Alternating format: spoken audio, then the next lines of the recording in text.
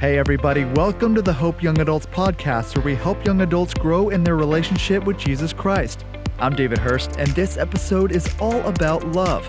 God loved us first, and He initiated a relationship with us while we were at our very worst. Carrie White interviews Angie Rizzo about how we can stop trying to earn God's love and receive it as a gift. This episode comes from our weekly devotional series called The Feed.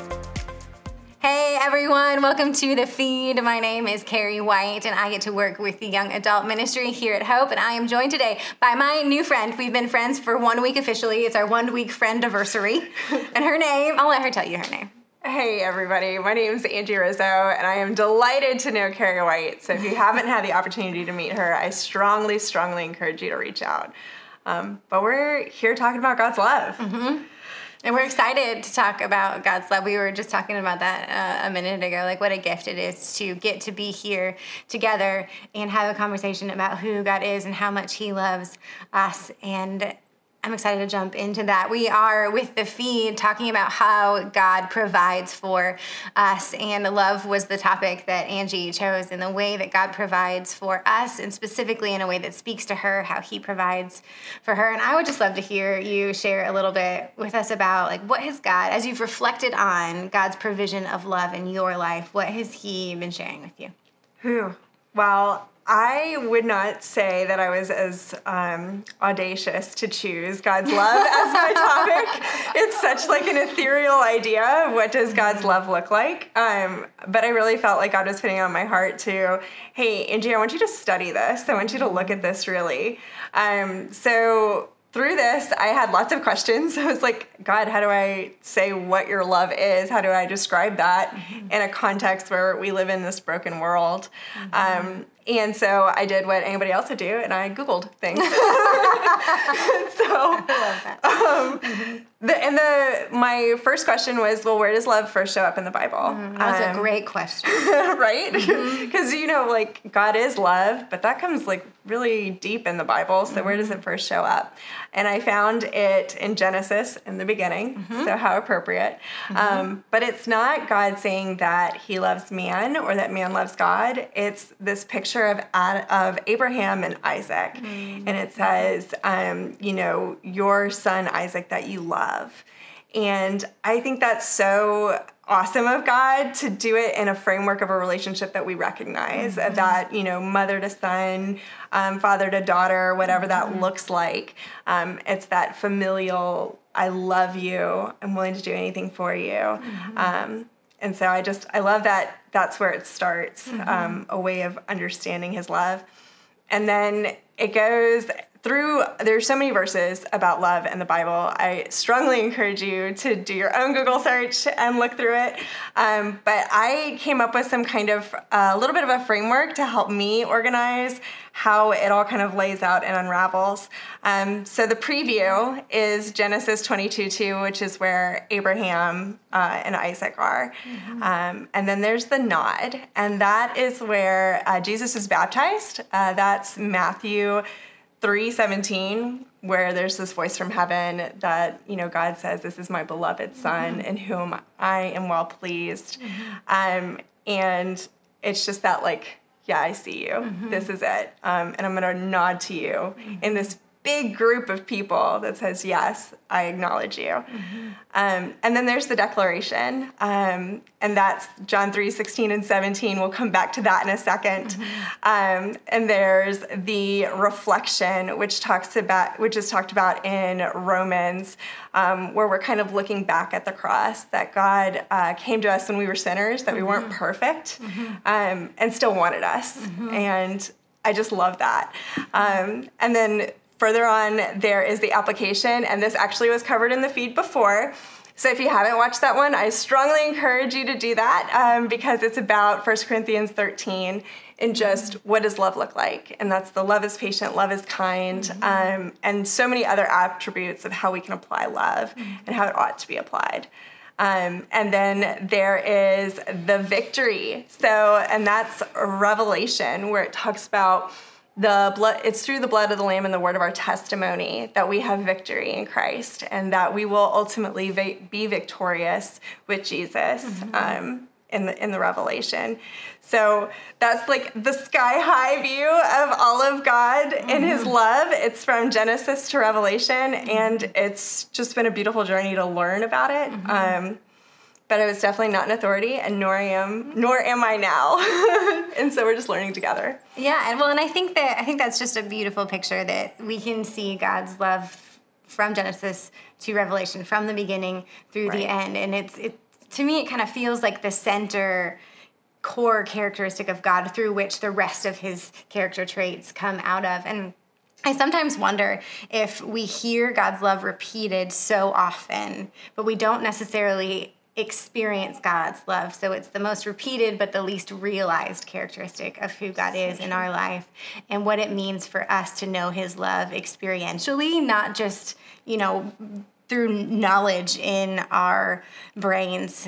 And so my question for you is, how do you know that God loves you? Not so much for God so loved the whole world, because we know that that's true, but how do you know that God loves you, Angie, in a personal and experiential kind of way? Yeah. Oh, man. And I think you're so right about that, the personal, experiential way, because I think God does love us all individually in our own ways. And for me, God's love is so intimate, and it's in the details of life. It's things like my roommate knowing what food I really love to eat, or somebody seeing something in me that's like, hey, I remember this about your story. Like, I remember that, you grew up as an Army brat, or I remember that your dog's name was Magic. And just the idea that somebody would just pay such attention to the detail. And I think God manifests his love in that. I was so thankful today that we have beautiful weather. We're filming this on Wednesday, and so it's beautiful and sunshiny, and God knows that's important for me. That gives me confidence and assurance, that God is eternal and with us all the time, just like the sun rises every day. And so to be able to bask in the sunshine despite the pollen and hear the birds sing and just be this beautiful day has been such a encouragement to me as I'm stepping out into having this conversation in this space of, Lord, my heart behind this is I just want people to know that you love them. How do I show that you love me? And it's just these little details on top of, the huge thing of like he sent his son. So. Yeah. And we were talking a little bit about how we see God's love all the way through the Bible. We see God's love personally in our own lives. How do we define God's love? That feels really big to me, and really overwhelming, almost to the point where we hear it so often that we can almost become complacent to it because it feels so abstract. Right. Do you have any thoughts as you went through Scripture, as you dug into what the Word says about God's love? Do you have any thoughts on what is God's love specifically? Ooh, just a tiny little question like that. And we can work that together too. But I really think God's love is relational. It starts in the beginning with, we created man in our image. It's a we that does that. And then the first instance of what is described as love is a we. It's a father to a son. And then, God's passionate pursuit of us through Christ being sent and God saying, yes, I love him. It's always relational. Yeah. And so where in our lives do we see relationship? Where do we see God in that? Because it's not just everything went right for me today, or I got the job I wanted, or I got the raise, or I passed this class and my teacher loves me, or whatever. It's so detached from this, this context that we live in. Because I think in our world we think, well, if good things happen to me, then God loves me. But it's really in the nitty gritty that I most personally feel God's love. Yeah. I remember I was in college and I was trying to walk the Christian life, and I was doing this double life. I was going to church on Sunday and was in a small group, reading my Bible, but I had this sin behind closed doors. And I remember confessing that sin to a mentor of mine, and in her shock, she was like, oh my goodness, you must not be saved. And it was wounding in that. But what was beautiful is that I learned a lesson in that hard place of that I was looking to her to be my God and tell me whether or not I was a good Christian or whether or not I was saved. And so it was through that journey of that hurt and that pain that God came to me. God, put people in my life that said, hey, will you come to Hope and just check it out with us? And Donnie was on stage and he did this whole sermon on Galatians 6 about how we can be broken, and when we are broken, we're supposed to come alongside one another. And it's in that love that we experience God's love when we're not able to recognize it in ourselves, that I'm not worthy. But God says, yeah, but I still love you. And so that was really the turning point for me when I realized that I could be broken, I could have sin in my life, and I could be trying really hard and failing. And God just rushes in at that moment and says, beloved daughter of mine, I am so glad you're here.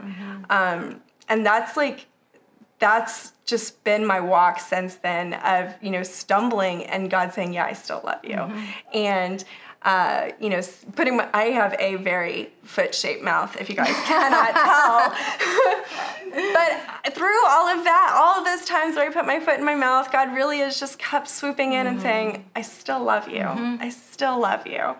And I think it's in those moments where I really understand God's love, not just the sunny days, but also in the rainy ones.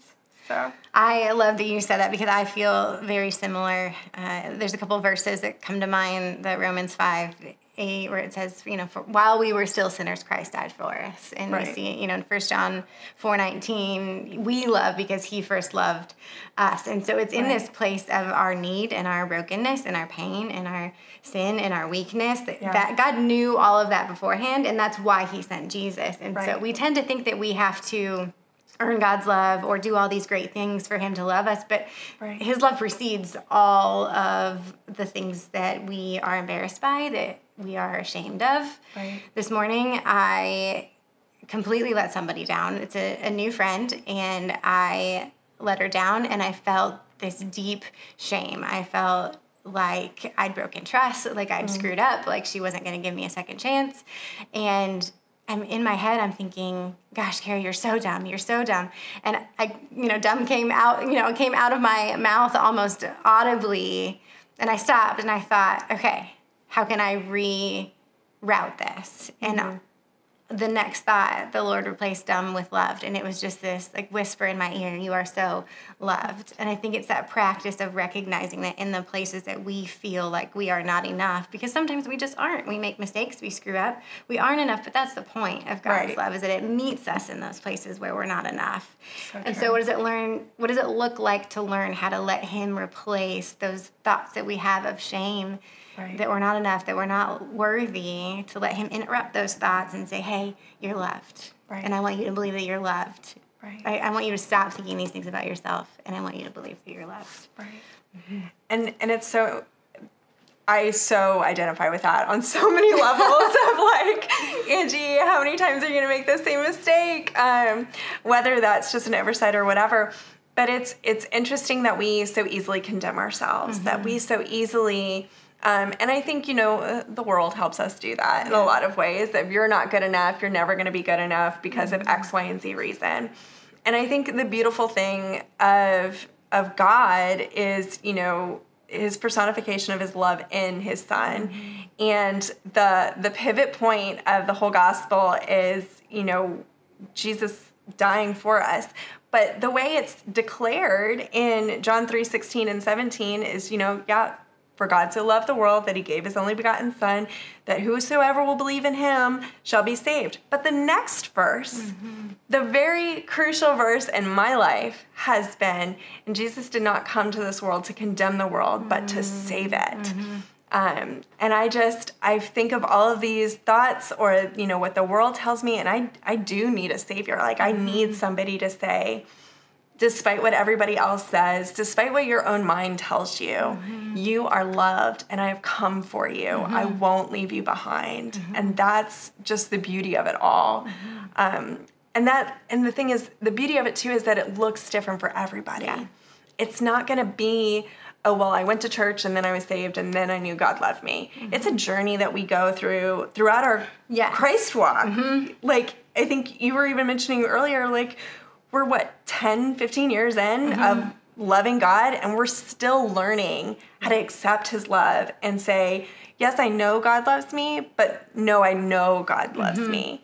And just how do you walk through that? So I really love birds and God. I know. I love that was the thing that came. I was like waiting for it. What do you love? Birds. I love birds. Yes, I love birds.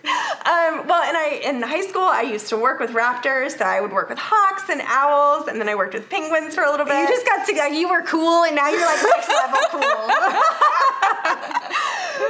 I love animals. They're so cool. But birds are cool because they're found on every continent. And I don't think it's, just frivolous that God talks about us soaring like eagles, that we fly. Like the idea of flying is just so freeing that it's not something that's weighed down, but it's something that allows you to have lift and soar and dive and all these beautiful things.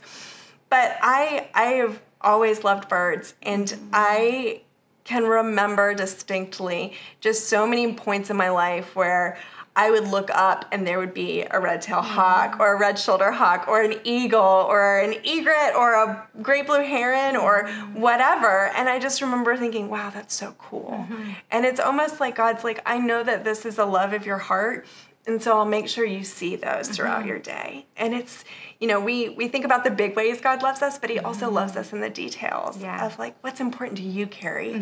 How does your heart sing? I want to bring that out of you because I love you so much. Well, that's beautiful. I love that. And I love that as a perspective and something that we can look for. I'm someone who loves wonder, like things that, whether it's a bird or whether it's being at the beach or being at the mountains or something where you stop and you're just in awe. Yeah. And so how do I look for those moments of wonder as a recognition of God knew I was going to love this and he put this together. He created this experience of wonder so that he could express his love to me and that I would see it and know that he was in it and he was letting me know in a really intimate way how much he loves me. And I think that the more we look for that and the more I think receiving God's love is a practice. I think to pay attention, to find those moments and to replace some of those thoughts with his love. And I think we practice learning what does it look like to live out of God's love, because as you said earlier, we live in a world that has a very different understanding of what love is. And so, part of the spiritual disciplines of knowing God is knowing how to experience his love. Yeah. And I think that's an exciting journey that we get to be on and that we get to do together and encourage each other together. And that's one of the reasons why we get to connect with y'all every week on the feed so that we can encourage each other. And what does it look like to practice some of these spiritual disciplines and awareness of how God is moving in and through our lives by providing for us. So we're really grateful that you jumped in with us today, and Angie's going to pray for us before we go. Absolutely.